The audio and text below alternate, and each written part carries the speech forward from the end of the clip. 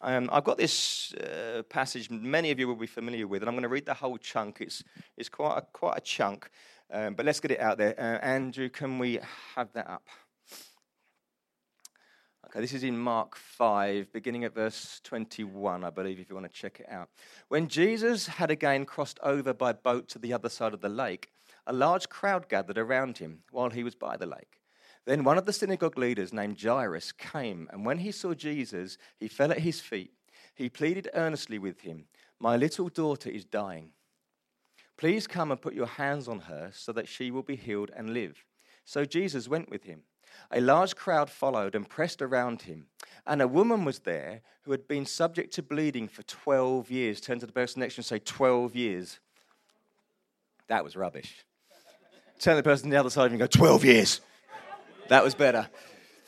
She had suffered a great deal under the care of many doctors and had spent all she had. Yet instead of getting better, she grew worse. When she heard about Jesus, she came up behind him in the crowd and touched his cloak, because she thought, if I just touch his clothes, I will be healed. Immediately her bleeding stopped, and she felt in her body that she was freed from her suffering. At once, Jesus realized that power had gone out from him. He turned around in the crowd and asked, "Who touched my clothes?" "You see, the people are crowding against you," his disciples answered, "and yet you can ask, 'Who touched me?'" But Jesus kept looking around to see who had done it. Then the woman, knowing what had happened to her, came and fell at his feet, and trembling with fear, told him the whole truth. He said to her, "Daughter, your faith has healed you. Go in peace and be freed from your suffering." While Jesus was still speaking, some people came from the house of Jairus, the synagogue leader. "Your daughter is dead," they said. "Why bother the teacher anymore?" Overhearing what they said, Jesus told him, "Don't be afraid, just believe." He did not let anyone follow him except Peter, James, and John, the brother of James. When they came to the home of the synagogue leader, Jesus saw a commotion with people crying and wailing loudly. He went in and said to them, "Why all this commotion and wailing? The child is not dead, but asleep." But they laughed at him. After he put them all out, he took the child's father and mother and the disciples who were with him and went in where the child was. He took her by the hand and said to her, "Talitha kum," which means, "Little girl, I say to you, get up." Immediately, the girl stood up and began to walk around. She was 12 years old. Turn to the person next to you and say, 12 years old. And at this, they were completely astonished. He gave strict orders not to let anyone know about this and told them to give her something to eat. So here we have this story that many of you will be familiar with. We've got this older lady who has been bleeding for 12 years and this younger girl who at 12 years old is dying. We've got this older lady who knows and believes that Jesus could heal her and says, "I've got to touch him." And you've got this younger girl who knows nothing about Jesus, who Jesus needs to touch. And you've got this link going on. And the trouble is with any passages of Scripture, there's the baseline that we read, but there's also hidden agendas underneath that Jewish people in particular would understand, and it helps us to grasp them too. So how about this? When Jewish people read the number 12, they don't just see 12 years like me and you do, they see 12 tribes. So they would picture the nation of Israel. The number 12 to a Jewish person would represent the nation, 12 tribes. So here we have an older lady representing a nation. So in actual fact, she's representing her generation in her nation, and she's bleeding. And here we have a younger girl with a number 12 attached to her. She's a younger girl representing her generation in a nation, and she's dying. And so here is Jesus in the middle of these two situations. And what God is saying to us here is there's an older generation of faith that need to touch Jesus. And if they will touch Jesus, it will cause him to step in and touch a generation that doesn't even yet know about him. And so here's the thing, church. If you're a person of faith today, we've got to stop praying, "God, touch me," and we've got to touch him. It's time to stop going, "It's about me, it's about me, it's about me." It's not about you. It's about the next generation. And we have it on us to say, "Come on, I'm a person of faith. I believe that if I could touch the cloak of Jesus, my life would change." It's interesting that if you put yourself in her shoes, she's been bleeding for 12 years, they would call that unclean. And someone who is unclean is cast out. So for 12 years, looking at it at base level now, for 12 years, no one has spoken to her. No one has touched her.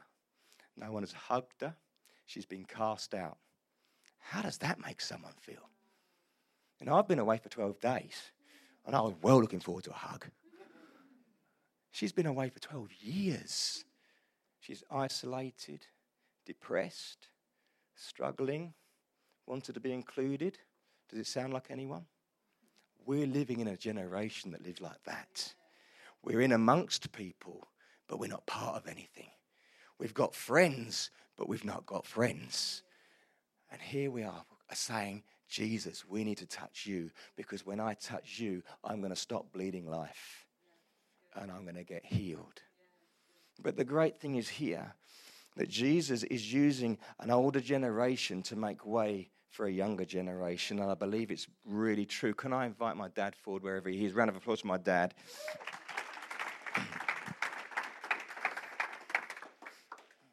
Dad, if you wouldn't mind just standing there and facing the microphone. Let's just picture this, okay? God leads his church in triumph, yeah? That is always our starting point. When you wake up tomorrow morning, I don't know what your situation is, but I know this. God leads you in triumph. When you put your feet on the floor and you get out of bed, I don't care what your situation is, your starting point is triumph. Sometimes you may not be experiencing it in the natural yet, but you'll step into it in the spiritual. And what is true in the spiritual will eventually become to you in the natural. Do we believe that, church? This is exciting stuff. It's okay to get excited. I know it's warm. So God has led the older generation. And let's assume this microphone here is something we're believing for. It could be hope, it could be provision, it could be salvation, it could be healing, it could be whatever it is. And God steps in and he takes the victory in Jesus. He then leads my dad, who is more than a conqueror.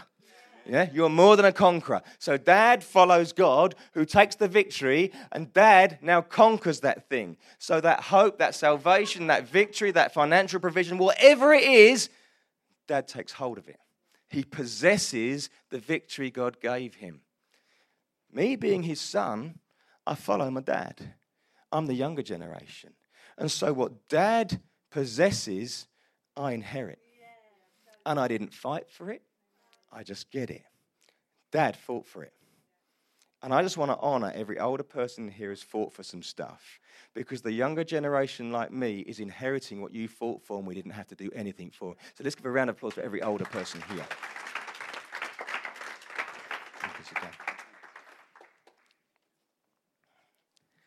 It was interesting. I don't know if you've ever heard my dad's testimony. I hope you might mind me sharing you some of it. But many years ago, when Dad was a young man, he was paralyzed, couldn't walk. And he prayed a prayer. It's funny when you're in that moment of need that you pray a prayer. It amazes me that all these atheist people, when the plane is about to crash, they start praying to a God they don't believe in. Do you know what I mean? Suddenly God's real. And here's Dad, paralyzed. He got food poisoning, I believe, at Butlins. So, your choice. Just saying. And he said, God, if you're real and you love me and you get me out of this, I'll even be a vicar. And you know what? The doctor said it had never happened, but 2 weeks later he's walking again. And I got to be the vicar. So I just inherited what Dad fought for, really. Praise the Lord. But you know what? The younger generation is what we're fighting for. Can I say something about age now? Because age, spiritually speaking, doesn't actually mean the number of years you've been here. You could be someone who's 25 years old and yet met Jesus when you were 10. That means you're 15 years old. You could be someone who's 35, 45, and 50 who's not yet met Jesus. So spiritually speaking, you're older than they are. So actually, when you get to that age, you spiritually are fighting for things for people who are even older than you, because spiritually speaking, they're not. Do you get it? So if you're mature in Christ today, I'm speaking to you. Stop saying, God touched my life, and start reaching out and touching him, because you're going to free something for everyone else. And in the midst of it, you're going to stop bleeding life, because that was always his heart to you. Imagine that. She's shunned by everyone. She pushes through the crowds. Now, that would be quite easy to do, wouldn't it? Because they're not allowed to touch her. Because if you touch an unclean person, you become unclean. So here she comes, I'm unclean, I'm unclean. They're like, oh. Straight through the crowds, straight to Jesus. And she touches him. And in that moment when she touches Jesus, she stops bleeding. What does that make her? Whole again. She can now step into friendships and relationships. She might get married. She might have hope. I don't know what else was going on and what else she might have been bleeding in terms of the picture of the story. But I know this. When you touch Jesus, things change. Lives change. And it's always been his heart for you. And so there's this picture right now that this woman reaches out to Jesus. And what does Jesus do? He says, "Who touched me? Who touched me? My power left me." Nowhere else does Jesus ever do that. Everywhere else, he says, "Don't tell anyone about it." You know, the lepers come, "Don't tell anyone about it." He heals the blind man, "Don't tell anyone about it." Even at the end of this story, he raises the girl from the dead and he says, "Don't tell anyone about it." But this time, when the woman touches him, he tells everyone about it. "Who touched me? Someone's touched me. The power's gone from me. Who was it? Come on." Weird. Do you know what's happening? Jesus is being sneaky. I love sneaky Jesus. Here's the thing. Jesus was a rabbi. And if the rabbi touches an unclean thing, he loses authority. The rabbi could not enter a room with a dead person because the dead person is unclean. Therefore, the rabbi couldn't enter the room. Jesus knew he had to enter the room with the dead person. So what does he do? The unclean woman touches Jesus, making Jesus unclean, and he wants everyone to know, "I'm unclean now. Who touched me? Oh, it was you. The bleeding woman has touched me. I'm unclean." What does that mean? I can now go into the room with the dead person. And I want to say this to you. Jesus is more interested in your health and wholeness than he is in the rules. So many people think church is about a bunch of rules, and yet Jesus broke all the rules to touch you. He broke all the rules to give you wholeness. So let's stop making it about the rules and start making it about Jesus. Because he wants you to stop bleeding life and live the life you were always called to in the first place. But it's interesting, when you start living the life you're called to in the first place, it then rarely becomes about you and always becomes about someone else. Because here's this woman who's reaching Jesus for herself. "If I could touch you, it would heal me." And she did get that. But what she actually did was free Jesus to bless someone else. She didn't know it, but in her reaching out to him, she got healed, someone else got healed. And I believe the principle is still the same today. When we reach out to touch Jesus, not only are you going to get touched, but you're going to free Jesus to touch someone else that you may not even know. But we're playing our part in a bigger picture. And he loves you. And he's for you. So here's this woman. And she has to push through the crowds. Now for her, there will be crowds of fear. Crowds of being unacceptable. Crowds of depression. Crowds of sickness. She had to choose, this is my moment. I'm pushing through it all because I have to touch that Jesus. And it begs the question today, what are your crowds? Because I know this, and I can say this with confidence, if you will touch Jesus, your life will change. But we've all got crowds. And crowds could be busyness. I'm so busy, I can't make church. I'm so busy, my prayer life's gone out the window. I'm so busy, etc., etc., etc. You've got to push through your crowd. Maybe your crowd is sickness. I've been sick for so long that, God, I can't even, I've given up. Well, you've got to push through the crowd and touch your Jesus. Maybe the crowd for you is lack. Maybe the crowd for you is depression. Maybe the crowd for you is all of these things. I don't know, but I know this. This woman demonstrated something. She was bleeding life. Everyone was against her, but she was determined to push through and touch Jesus. And when she did, her life changed forever. And God is saying to us, the church today, if you're a mature person, no matter where your life is at right now, it's about you touching Jesus. And keep asking Jesus to touch you. Because it would change a nation. And it would change the next generation. And that's why I love, and I think that's why God put the next generation on my heart, speaking to Numa earlier. Because our children's ministry is exploding. And the reason it's exploding is because there's a bunch of mature Christians who are reaching out to Jesus. And these young people are going to change the world. They are going to inherit what we're fighting for. You know, as I demonstrated, my dad pushed through some stuff, and I've inherited it. And I praise God for him, and always will. But what could we push through to set up the next generation? Because it's not just about your own child, and I believe it is about your own child, but it's about children. It's about a generation. I love this thought. And I don't want to get too political stroke religious, but I know the Muslim community is coming into our country to take over. I don't think that's a big secret. And this is their plan, and it's not a secret either. They plan to overpopulate our country. The average Muslim family are going to have 7 children. The average English family will have 2. So in 50, 60, 70 years' time, the ratio is going to be 7 Muslims to 2 white people. And of those 2 white people, how many of them are actually going to believe in God?